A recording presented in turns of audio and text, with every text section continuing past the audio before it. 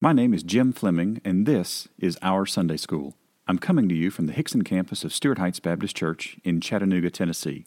And we'd love to have you come and visit us. But if you're not in the area, please go to OurSundaySchool.com to see all of the resources we saw in class. Well, good morning, and welcome to Our Sunday School. I'm glad you're able to join us this morning. If you got your Bibles, we're in Mark chapter 10. And if you haven't already had a chance to head over to OurSundaySchool.com, I would encourage you to do so. You can grab our handout for this morning's class and take a look at all the other resources that are there. So we'll say welcome this morning to quite a few folks that have joined us this morning, so fantastic. So Jessica's got room 206 up and running. Thank you for that. Looks like the Jonikas are there. The heirs are on their way. Wonderful. We've got the Johnsons, the McClures, the Barbers, the Gregs from North Carolina. Hey guys. The Velosins, the Landers, and the Archers. Fantastic. I feel like I skipped somebody here. Oh, Barry said something in a different language, and I don't know what that is. So good morning, Barry. And good afternoon, Vicki.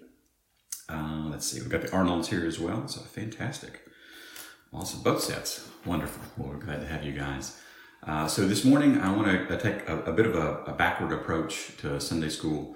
So typically what we do is we read the text, we explain the text, we apply, and then personalize. I want to start at the end of the handout. So if you want to head over to the fourth page of your handout, where there's the application, which is what is the point, and the personalization, which is what do we do with that. So think about the application as the moral, if you will, or the conclusion. And then the personalization is how do we, as 21st century believers, go and wear and show that we have understood and are being obedient or consistent with that particular point. So in today's lesson, I do not have any applications and personalizations. You are going to come up with the applications and personalizations. And I will tell you that I will hint and drop some clues as we go through. But we have some technology that allows us to engage a little bit differently than we have in the past. So here's an example.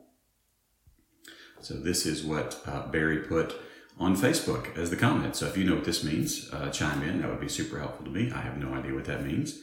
He has probably already commented on that, so I'll see that in just a minute.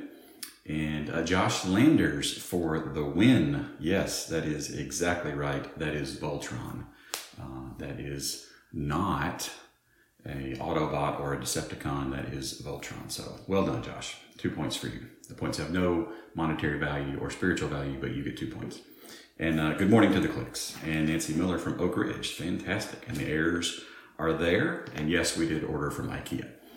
We're working on the echo that's in the room. Hopefully that'll be a little bit better next week. We'll get some sound panels in here and we'll go from there. But we're going to lean on you guys this morning for the application, which is the what is the point, and the personalization, the what do we do with that.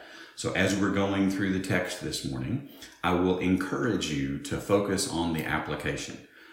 Focusing on the personalization skips a point and can very easily get us into this is all about me centered.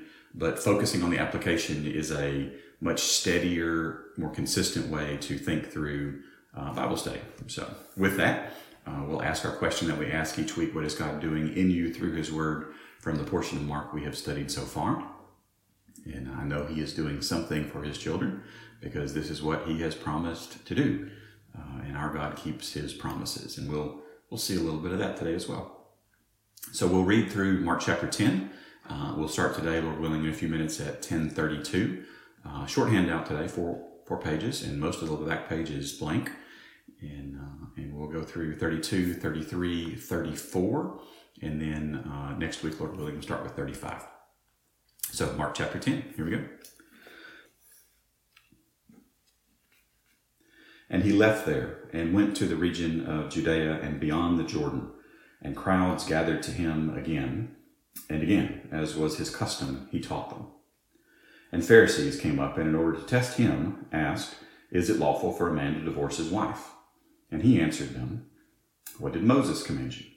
And they said, Moses allowed a man to write a certificate of divorce and to send her away. And Jesus said to them, because of your hardness of heart, he wrote you this commandment. But from the beginning of creation, God made them male and female. Therefore a man shall leave his father and mother and hold fast to his wife, and the two shall become one flesh. So they are no longer two, but one flesh. What therefore God has joined together, let not man separate. And in the house the disciples asked him again about this matter. And he said to them, whoever divorces his wife and marries another commits adultery against her. And if she divorces her husband and marries another, she commits adultery. And they were bringing children to him that he might touch them. And the disciples rebuked them. But when Jesus saw it, he was indignant and said to them, let the children come to me. Do not hinder them, for to such belongs the kingdom of God. Truly, I say to you, whoever does not receive the kingdom of God like a child shall not enter it. And he took them in his arms and blessed them, laying his hands on them. And as he was setting out on his journey, a man ran up and knelt before him and asked him, Good teacher, what must I do to inherit eternal life? And Jesus said to him, Why do you call me good? No one is good except God alone. You know the commandments. Do not murder. Do not commit adultery. Do not steal. Do not bear false witness. Do not defraud. Honor your father and mother. And he said to him, Teacher, all these I have kept from my youth. And Jesus, looking at him, loved him and said to him, You lack one thing. Go, sell all that you have and give to the poor, and you will have treasure in heaven. And come, follow me. Disheartened by the saying, he went away sorrowful, for he had great possessions. And Jesus looked around and said to his disciples, How difficult it will be for those who have wealth to enter the kingdom of God. And his disciples were amazed at his words. But Jesus said to them again, Children, how difficult it is to enter the kingdom of God. It is easier for a camel to go through the eye of a needle than for a rich person to enter the kingdom of God. And they were exceedingly astonished and said to him, Then who can be saved? Jesus looked at them and said, With man it is impossible, but not with God. For all things are possible with God. Peter began to say to him, See, we have left everything and followed you. And Jesus said, Truly, I say to you, there is no one who has left house or brothers or sisters or mother or father or children or lands for my sake and for the gospel, who will not receive 100-fold now in this time, houses and brothers and sisters and mothers and children and lands, with persecutions, and in the age to come eternal life. But many who are first will be last, and the last first. And they were on the road going up to Jerusalem, and Jesus was walking ahead of them. And they were amazed, and those who followed were afraid. And taking the 12 again, he began to tell them what was to happen to him, saying, See, we are going up to Jerusalem, and the Son of Man will be delivered over to the chief priests and the scribes, and they will condemn him to death, and deliver him over to the Gentiles. And they will mock him, and spit on him, and flog him, and kill him. And after 3 days he will rise. And James and John, the son of Zebedee, came up to him and said to him, Teacher, we want you to do for us whatever we ask of you. And he said to them, What do you want me to do for you? And they said to him, Grant us to sit, one at your right hand and one at your left, in your glory. And Jesus said to them, You do not know what you are asking. Are you able to drink the cup that I drink, or to be baptized with the baptism with which I am baptized? And they said to him, We are able. And Jesus said to them, The cup that I drink you will drink, and with the baptism with which I am baptized you will be baptized. But to sit at my right hand or at my left is not mine to grant, but it is for those to whom it has been prepared. And when the 10 heard it, they began to be indignant at James and John. And Jesus called them to him and said to them, You know that those who are considered rulers of the Gentiles lord it over them, and their great ones exercise authority over them. But it shall not be so among you. But whoever would be great among you must be your servant, and whoever would be first among you must be slave of all. For even the Son of Man came not to be served, but to serve, and to give his life as a ransom for many. And they came to Jericho. And as he was leaving Jericho with his disciples and a great crowd, Bartimaeus, a blind beggar, the son of Timaeus, was sitting by the roadside. And when he had heard that it was Jesus of Nazareth, he began to cry out and say, Jesus, Son of David, have mercy on me. And many rebuked him, telling him to be silent. But he cried out all the more, Son of David, have mercy on me. And Jesus stopped and said, Call him. And they called the blind man and said to him, "Take heart, get up, he is calling you." And throwing off his cloak, he sprang up and came to Jesus. And Jesus said to him, "What do you want me to do for you?" And the blind man said to him, "Rabbi, let me recover my sight." And Jesus said to him, "Go your way, your faith has made you well." And immediately he recovered his sight and followed him on the way. Mark chapter 10. Another Oak Ridge listener checking in. Wonderful. Well, welcome, Ms. Hopper. I'm glad to have you this morning. And the Gilchrists are here. Wonderful. Hey, guys. Been praying for you all this week very, very much. So appreciate you being here today. So we're in Mark chapter 10 today. And again, if you haven't already gotten your handout from OurSundaySchool.com, I would strongly encourage you to do so. You'll probably need that today because, again, we're going to be I'm asking you this morning to be looking at the applications and personalizations as we go through the lesson. So feel free to, as you see one in verses 32 through 34, just type them in. And that way when we get to that section of the lesson, we'll have several in and ready to go and won't have to wait very long. So we're starting with verse 32 today. And so let's start from there. So verse 32 says, "And they were on the road going up to Jerusalem." So this word were is in the imperfect tense, which means this is action continually or repeatedly happening in past time. So this is something that they've been doing for a while, right? So they were on the road going up. This is a present active participle. It took a minute to get there. This was a habit at this point for them. To Jerusalem. This is where Jesus has been talking to them about going for quite some time now. If you're wondering where we are in Jesus' 3.5-ish year ministry, we are coming to the end of that because we are just, I would argue, probably weeks away from entering into Jerusalem at this point. And we are wrapping up his ministry pretty quickly. So we're on the road going up to Jerusalem, and we know, obviously, from having been familiar with the Gospels, Jerusalem is where things end and begin in Jesus' story. So the road going up to Jerusalem, and Jesus was walking ahead. So this was as an imperfect. So this is something that he regularly did as well. This was common for rabbis to be walking in front of their students. One of the common phrases of the day was, "May you be covered in the dust of your rabbi." So you're close enough that the dust that the rabbi's feet kick up actually get on you because your goal was to be just like your rabbi. So the rabbi was walking ahead. Jesus was walking ahead of them. And they were amazed. And you might be thinking, what were they amazed about? This seems like an odd spot to drop in amazement. Well, what do we know about what the disciples were doing on the road when they traveled? What do we have? So this is a question for you guys. You guys engage on this one, please. What do we know that the disciples were doing while Jesus was leading them somewhere? If we look over the course of all of the Gospels, what do we have them record? What's the record of them? Their behavior, their activity while they are following Jesus.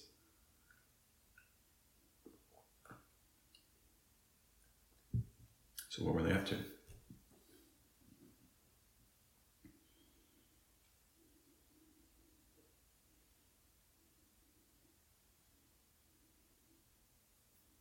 I'll give you a hint. If you look at the verb tenses, so it's an imperfect, so this is something that happened regularly in the past. It's passive, which means that something happened to them, which is very interesting, and it's indicative. It's exactly right, Josh. They were talking to each other. They would talk to each other about what they just learned, about what they just saw. They would be amazed. They'd be, that's right, Barry. They would argue many times, but they were engaging with each other while Jesus is pointing, saying, "We are going there."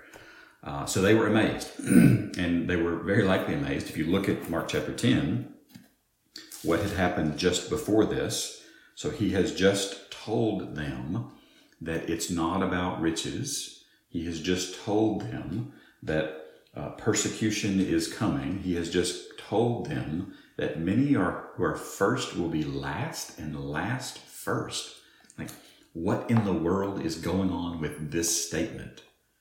This is backward talk, right? This is craziness. So they're amazed. And those who followed were afraid. And this word followed is present active participle. So this is the habit of following. These are folks that were We've talked several times about the circles of influence that Jesus has, right? So he's got the disciple that Jesus loved, John, and then you've got the inner circle, Peter, James, and John, and then you've got the 12 apostles themselves, and then you've got the 70 that went in and out, and then you've got this larger kind of crowd that's on the periphery, and then scattered in and throughout those groups are these women who basically funded a large portion of Jesus' ministry. So you've got all these who followed were afraid. This is the Greek word phobeo. So they were scared about this, right? Because their model for understanding the priority and rank in God's eyes was literally just flipped. So they're processing, they're reacting, and you know how it is. You hear something interesting, and then you don't evaluate the entire thing instantly and then never think about it again. No, you chew on this, you meditate on this, you think about it, you roll it around. And for some things, they get more profound the more you think about them. And I would argue that many who are first will be last and the last first is one that gets more profound the more that you think about it, right? So those who followed were afraid and taking the 12 again, right? So he's pulling the 12 aside, separating them from the larger group. So taking the 12 again, he began to tell them what was to happen to him. Now, quiz time real quick. Has Jesus already told the disciples what's going to happen to him? Has he already told them this information? So in verse, we're in 32 still, and taking the 12 again is a tip there. He began to tell them what was, this is a present active participle, this is the habit of things that are going to happen to him. And it's a bit of an awkward Greek wording. You've probably picked up on this already, but Greek word order is not the same as English word order. Verbs usually come earlier in the sentence than they do in English, and there are articles all over the place. Julie and I watch a Netflix show called Kim's Convenience, and it's about a Korean family and how they engage life in Canada, and so it's a really funny show. And they go to a Korean church, and the Korean the mom in the family has this habit of saying, we're going to worship the Jesus. And she puts the article in front of Jesus' name on a very regular basis. And it's a bit for comedic effect, and it's a bit to exaggerate the different stylistic and vocabulary patterns of different ethnicities. And I chuckle every time I hear her say it because it's funny, but it's also really how it's written in Greek a lot of the time. It's you'll read through and it's the Jesus. So there's lots of different word orders here. But yes, he has actually given them this very explicit information about what's going to happen to him when he gets to Jerusalem a couple of times already. This in Mark's gospel, this is the third time that it shows up. And if you've been in church very long and you hear a preacher say, when God repeats himself, this is really important. And I would amend that and say, when God says anything, it's really important. And when he repeats himself, it's because we're really stupid. And me, Jim, I can deeply, deeply resonate and relate with the disciples here because I have to be told things so many times before I really kind of grasp it and get it.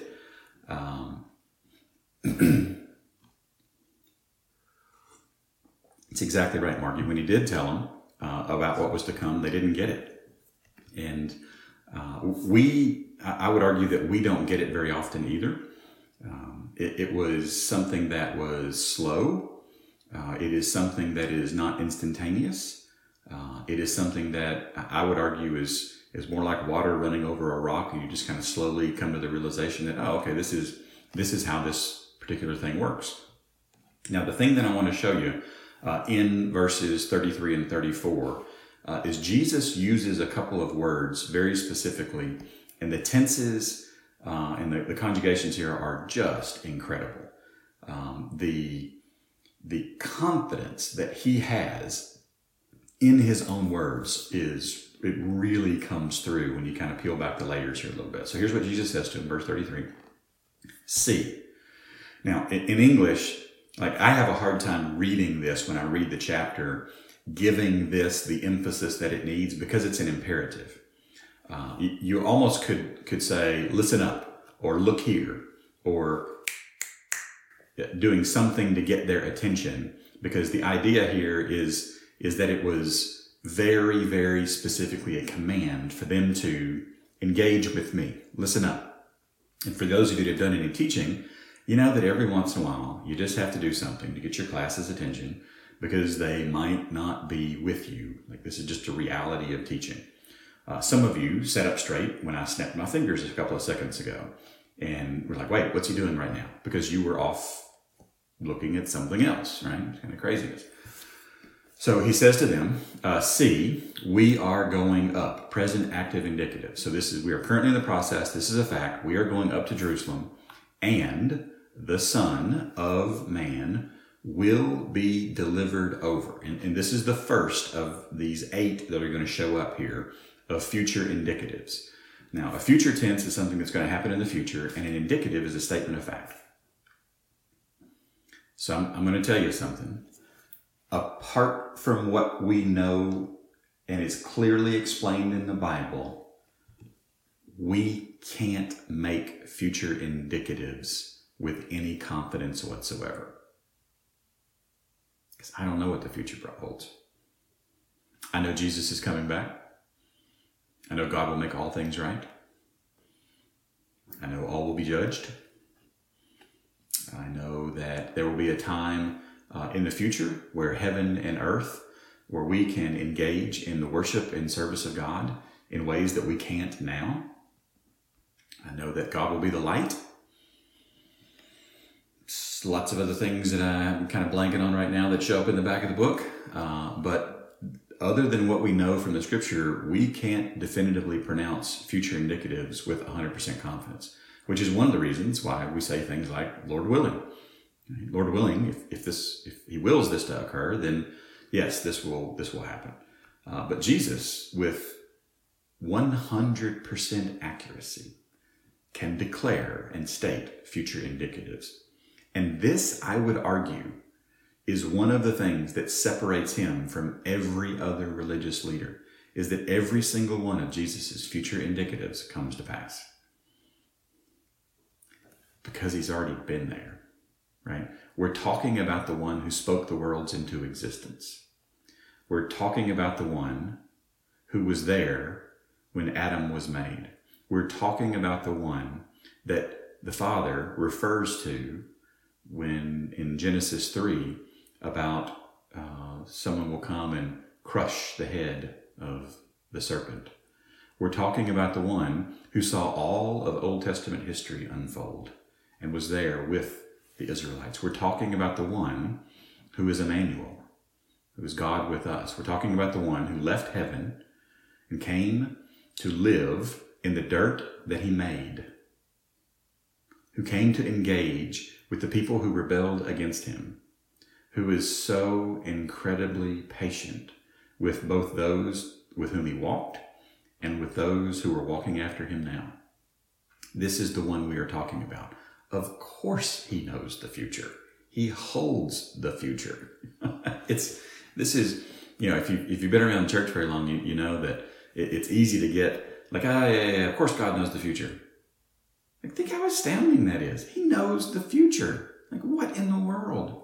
What in the world? That is craziness.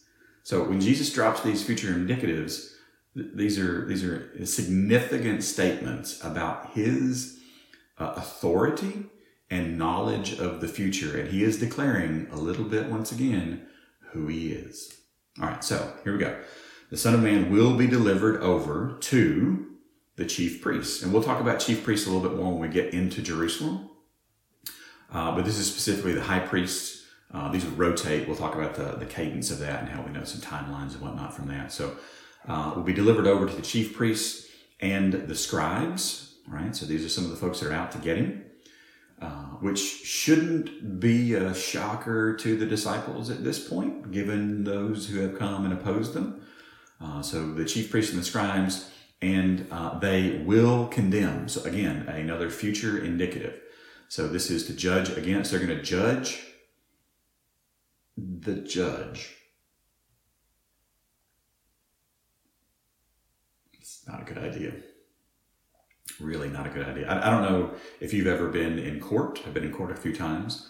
A couple where I was the one trying to appeal or argue something, and a couple where I'm just sitting in the galley watching the events. And I have never seen anybody have a successful outcome when you judge the judge. Whether that be the person under indictment, whether that be the person pleading their case, whether that be the lawyers on either side, whether that be somebody in the courtroom. When you judge the judge, bad things happen. And ultimately, that's what's going to happen here as well. So the chief priests and the scribes, and they will condemn, or they will judge him to death and deliver. Now, the interesting thing is that this is the same word. This is paradidomai, the G3860, that shows up in earlier in this verse. He will be delivered over to the chief priests, and they will deliver him over to the Gentiles, right? So another future indicative. That's the third one there, the second deliver. They will deliver him over to the Gentile. Oh, wow. They're going to deliver the deliverer. Sorry, I couldn't resist. How to get that out. They will deliver him over to the Gentiles. And verse 34, and they will mock him, or to make fun of, or to tease, or to harass. Now flip over to Mark 15:20 real quick. I didn't want to do this for every single one of these words. But if you look at, let's look at Mark 15:19. And they were striking his head with a reed and spitting on him. That's going to show up in just a second. And kneeling down in homage to him. And then when they had mocked him, right? So the same words that Jesus uses here in chapter 10 are the words that are used in Mark chapter 15, because he knows the future. So they deliver him over to the Gentiles, verse 34, and they will mock him, and they will spit on him, and they will flog him or strike him. This is the word we see in 19. And they will kill him.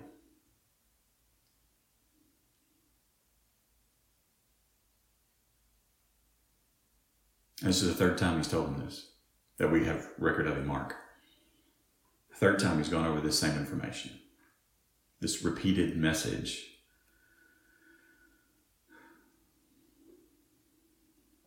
And what's their reaction? The interesting thing is, if you look in the Mark chapter 10, the very next paragraph is James and John come up to him and said to him, "Teacher, we want you to do for us whatever we ask of you." So they immediately begin focusing on themselves again. So I would propose that the text makes it pretty clear they didn't get it the third time either. And quite frankly, most of them are not going to really fundamentally get it until Jesus physically shows back up in front of them after rising from the dead.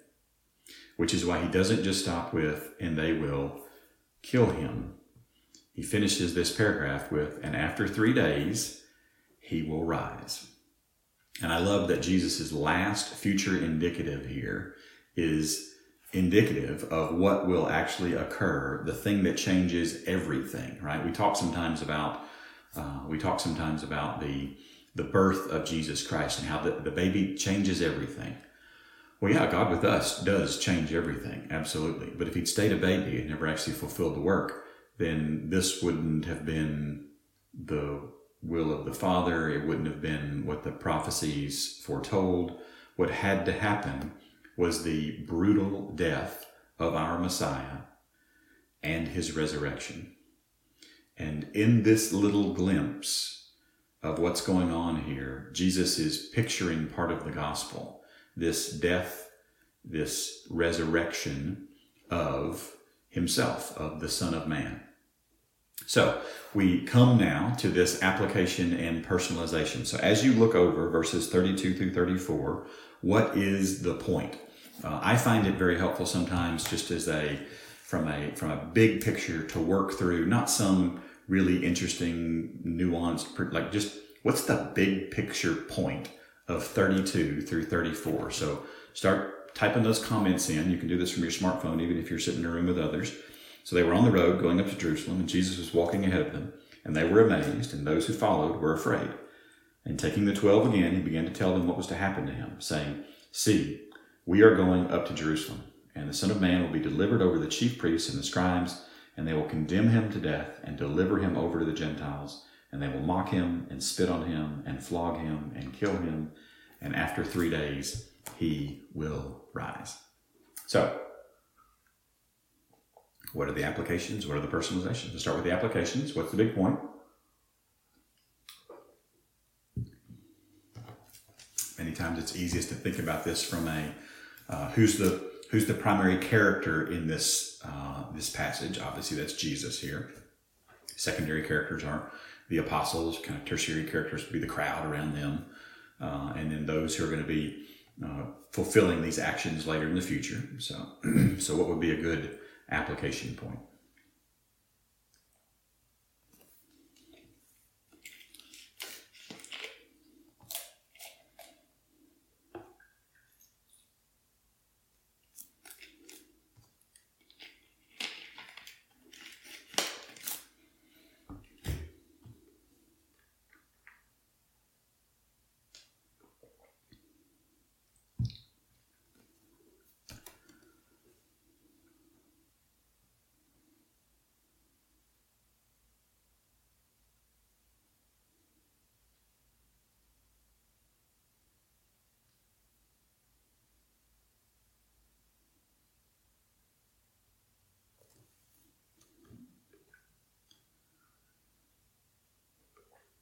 All right, so Josh has given us an excellent example of an application and a personalization mesh together. So I was hoping somebody would do this. Thanks, Josh, for going first. I appreciate that.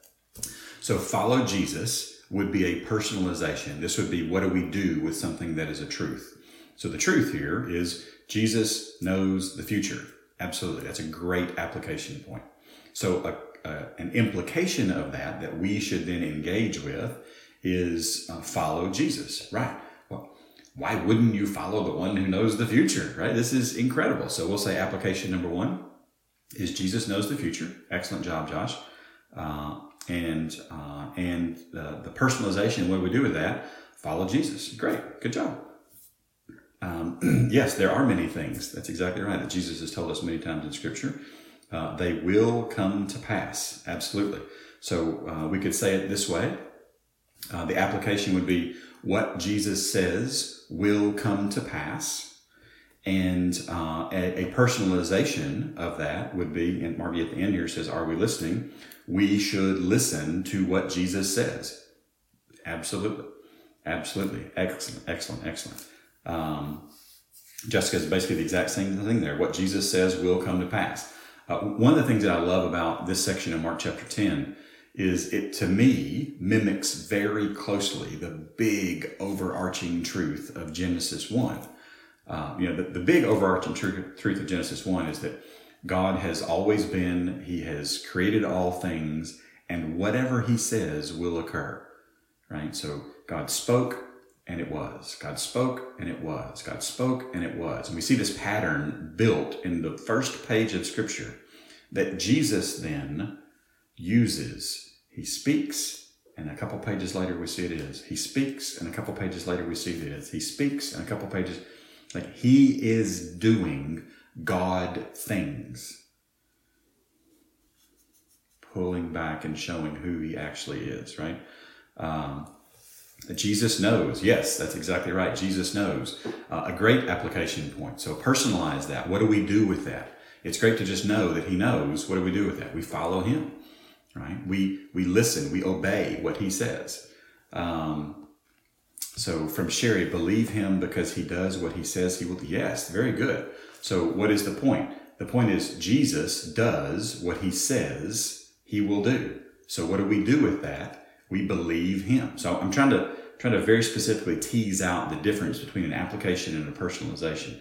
Because if you skip the applications, you then limit the personalizations.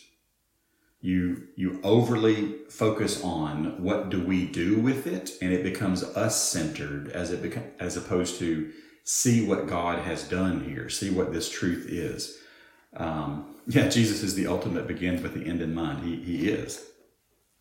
His love endures and his prophecy is true. Yes, good. There is a strong element of prophecy in what Jesus is doing here, right? Because when making statements about the future, if they come true, you have demonstrated yourself to be a prophet. Excellent, Jen. Application point here, Jesus is a true prophet. And we don't hear about him wearing that mantle very often in Baptist circles because prophecy makes some of us very nervous. But Jesus is a true prophet. So what do we do with that? Well, we follow him, right? We obey, we heed, we examine, we study, we follow. We repent and believe where we need to. So yes, absolutely. I love it. I love it. Good job, guys. Very good job today. I knew you had it in you. Our schedule. We got one more, Jessica. He continues to teach his followers even when they don't get it the first time. Yes, thank you. Good. That was the one that I really wanted to say, and I was not going to. I was hoping somebody would plug in.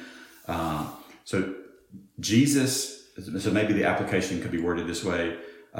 Jesus continues to teach his followers, right? Jesus teaches until the lesson is learned. So what do we do with that?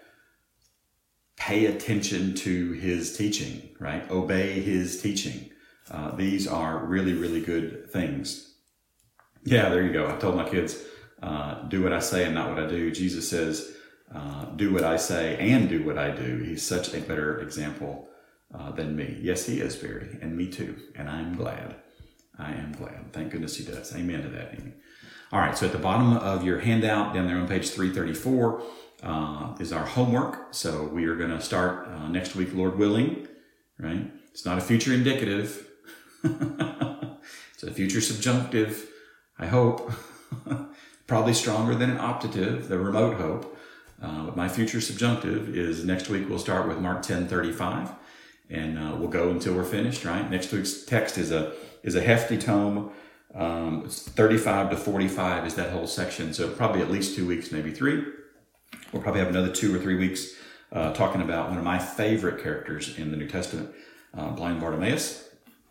And then your homework this week is to pray for help in understanding Mark, to hear Mark multiple times, to think about Mark day and night, to talk with somebody dead or alive about Mark, to share your insights about Mark, and then to invite a member and a non-member.